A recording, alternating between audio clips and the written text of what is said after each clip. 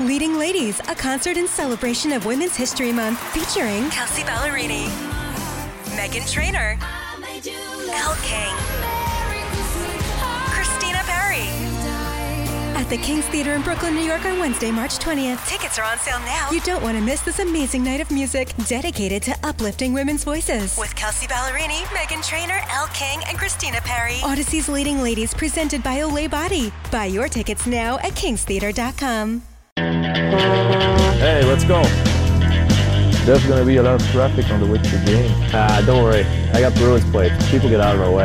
Au revoir. Have a good game. Great plates. I want them too. Are you even old enough to drive? Joining us on the Harbor One Hotline, former NHL goaltender, current NESN hockey analyst, Emmy Award-winning actor, Andrew Raycroft. Andrew is brought to you by Shaw's and Star Market. Good morning, Andrew. Morning, guys. Good to be back. Hope everyone's doing well. Everybody's doing well. I got to be honest, though, you disappoint me. I mean, that's a great start. Tough start. You disappoint me. I follow along on Twitter last night as we're working, watching the game, and I see this tweet out from Andrew Raycroft saying, Tuukka's absolutely got to have that second goal. Do you watch the games, Andrew, for crying? I'm kidding. Oh, man, I couldn't resist. And I know it's an easy one. It's low-hanging fruit, but I really just couldn't resist getting that one out. I was just so excited the season was starting, and the first random Tuukka goal to get everybody fired up about. Andrew, one of my takeaways kind of going into the season, and then it played out a little bit last night, and it's not meant to be a real criticism of Torrey Krug. It's just that he went and signed for a lot of money with St. Louis, and I just feel like this team is probably not going to miss him all that much. I still think they're going to be really effective on the power play, and he obviously has never been, the world's greatest 5-on-5 defender. So am I crazy to think that, he's going to move on and they're probably going to be just fine? I don't think that's crazy. I think there's going to be nights where you wish you had him in the lineup, but I think overall I tend to lean your way, especially with the amount of money he got. I think also the other thing to look at is the guys that are on that power play unit know exactly what everybody's saying, and those guys have a lot of pride in their game, and I'm assuming that Brad and Patrice and David have talked and said, listen, Torrey was a good player, but we're the reason why this power play was so good. We're the reason he had the points on the power play, and let's go out and prove that. And I would imagine that's how it usually goes in the NHL. When guys leave, as much as they'll say great things and a great teammate, at the same time, they want to prove that it's actually them that are the ones for their success. Andrew, I know you wanted to fire up the base, and it's real easy to get Bruins fans going when we used to be allowed to be together, but especially on social media when you criticize Tuukka. But on the whole, last night, you have to be pretty impressed with the way he came through when it mattered, especially bending over backwards with less than 6 seconds left to save the Bruins in overtime and get him to the shootout. He was fantastic all night, and again, that tweet about the goal was straight sarcasm. He was great in the first period as well. New Jersey's got a lot of young guys. They were flying through the neutral zone. They were taking the puck wide, and Tuukka was standing in there. Wood scored the goal in the third period, but he had 2 or 3 similar chances even in the first period. He took a penalty on one. Tuukka made saves on all of those plays. So right from the start, I think the offensive chances that Tuukka had to make were quite impressive. So, I saw 20 saves, but it felt like a lot more, and a lot of those were high quality. So it was as good of a start you can have for Tuukka, and he made the 3 saves in the shootout. And that's something that the Bruins haven't gotten over the years. They haven't been good in shootouts, scoring-wise, but they also haven't had a goalie, make the 3 saves that they need to get going and finally make a save at the end, or get a goal at the end. So good on Tuukka. It was a good start for him. I think that it was probably time for the Bruins and for Zdeno Chara to move on, and they have.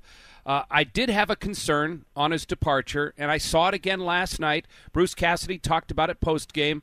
Miles Wood running Tuukka on a couple of occasions. Kevin Miller wanting to fight Miles Wood, but he wants no part of it. They have to protect their goaltender better than they did last night. They do. The game's changed, though, and those guys going to the net, those little 5'10" Miles Woods flying to the net with their heads down, I mean, he's not going to fight Zdeno Chara either. If he's not fighting Kevin Miller, he's not fighting Zdeno Chara. And I think in that respect, it's a team toughness kind of thing. You saw Miles Wood get penalties last night for doing that. The referees are protecting goalies more. The league has sent a memo to the refs. We need to get this away. This can really hurt guys, whether it's a goalie, whether it's a defenseman barreling into the net. We need to take this away and protect the guys a little bit. So certainly there's going to be nights where you're going to miss that Zdeno team toughness. There's guys that in the league, there's a few guys left that can bully people around, and Zdeno was the big guy not doing that. But most of the teams don't have that anymore. There's just really not a lot of it. And they have to find a way to angle those guys off maybe a little sooner than they did last night. But overall, I think they're going to be okay without team toughness as once Miller gets going and they have some of these other guys, that fourth line gets going. We haven't talked to you in a little while, so were you okay with Zdeno Chara going somewhere else and the Bruins deciding that, all right, if we did bring him back, he was going to have a limited role, or would you have liked to see one more go at it? No, it seems from what everybody's saying, and it seems amicable. It doesn't seem like there was a lot of drama with it. I think, we heard everybody talk. All the cards were on the table, and everybody made the decision that they wanted to make. It wasn't, they gave Zdeno a few options. Zdeno gave the Bruins a few options, and it seems like both made those decisions. I think it's hard as an NHL player to give it up, especially if you still think you can help a team win a Stanley Cup. That's hard to walk away from, especially as you get older. When you're 30, 31, 32, 33, you might not be smart enough and say, I'm good, I'm done. But when you don't see the guys 40 walk away if they still feel like they can play, because they know how great it is and what a lifestyle it is and how much they're going to miss everybody. So I don't think anybody did anything wrong in this situation. I think it's pro hockey and legends. I played with Matt Sundin in Toronto, and there's no one as big of a legend as him. And he went and played in Vancouver for a year, which is basically the equivalent of the Canadian rivalry of Washington-Boston. It's not old school, but it's a rivalry nonetheless. Vancouver hates Toronto and vice versa, and Boston hates Washington. So it's a similar situation. It happens often. It's just the Bruins haven't had a legend here like that since Ray Bourque. So it feels a little closer to the skin right now. Yeah, if only Boston or New England on the whole was familiar with seeing a legend in his 40s walk away in sports. It seems like a unique storyline. Yeah. I'm much more focused on the Bills right now. So. Oh wow, okay. I was gonna ask you who you were rooting for this weekend, because I know you're a big football fan as well. But just checking your Twitter, how's that dry January working out for you? I'm still hanging in. I'm pumped. I'm like over the hill. I'm doing really well. So what a horrible idea, all the way through. Whose idea is this? Why would you torture yourself like that? I don't get it. I don't get football with playoffs without beer is the worst. No, I know, Or but a every Wednesday. once in a while you have to test the brakes.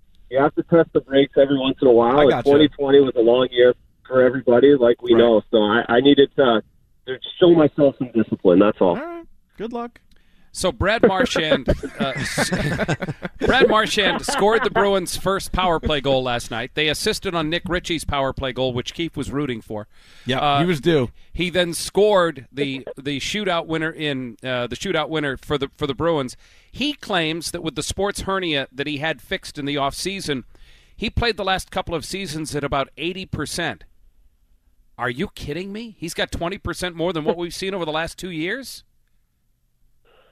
It's scary to think, and I guess he proved it in Game 1 with the outing he had, and that's without David Pasternak on his line, and there's still some more rope there for these guys. So I think it's just positive that he's healthy. It's positive too that he got through training camp and he's playing in Game 1. I know it was up in the air when they first started, so for him to feel this good and nothing tweaked, nothing got worse is good on him for the rehab he did, the hard work he did in the off season, the really long off season, but also really good for the Bruins that he was able to make it through. They got a lot of games in a short period of time coming up.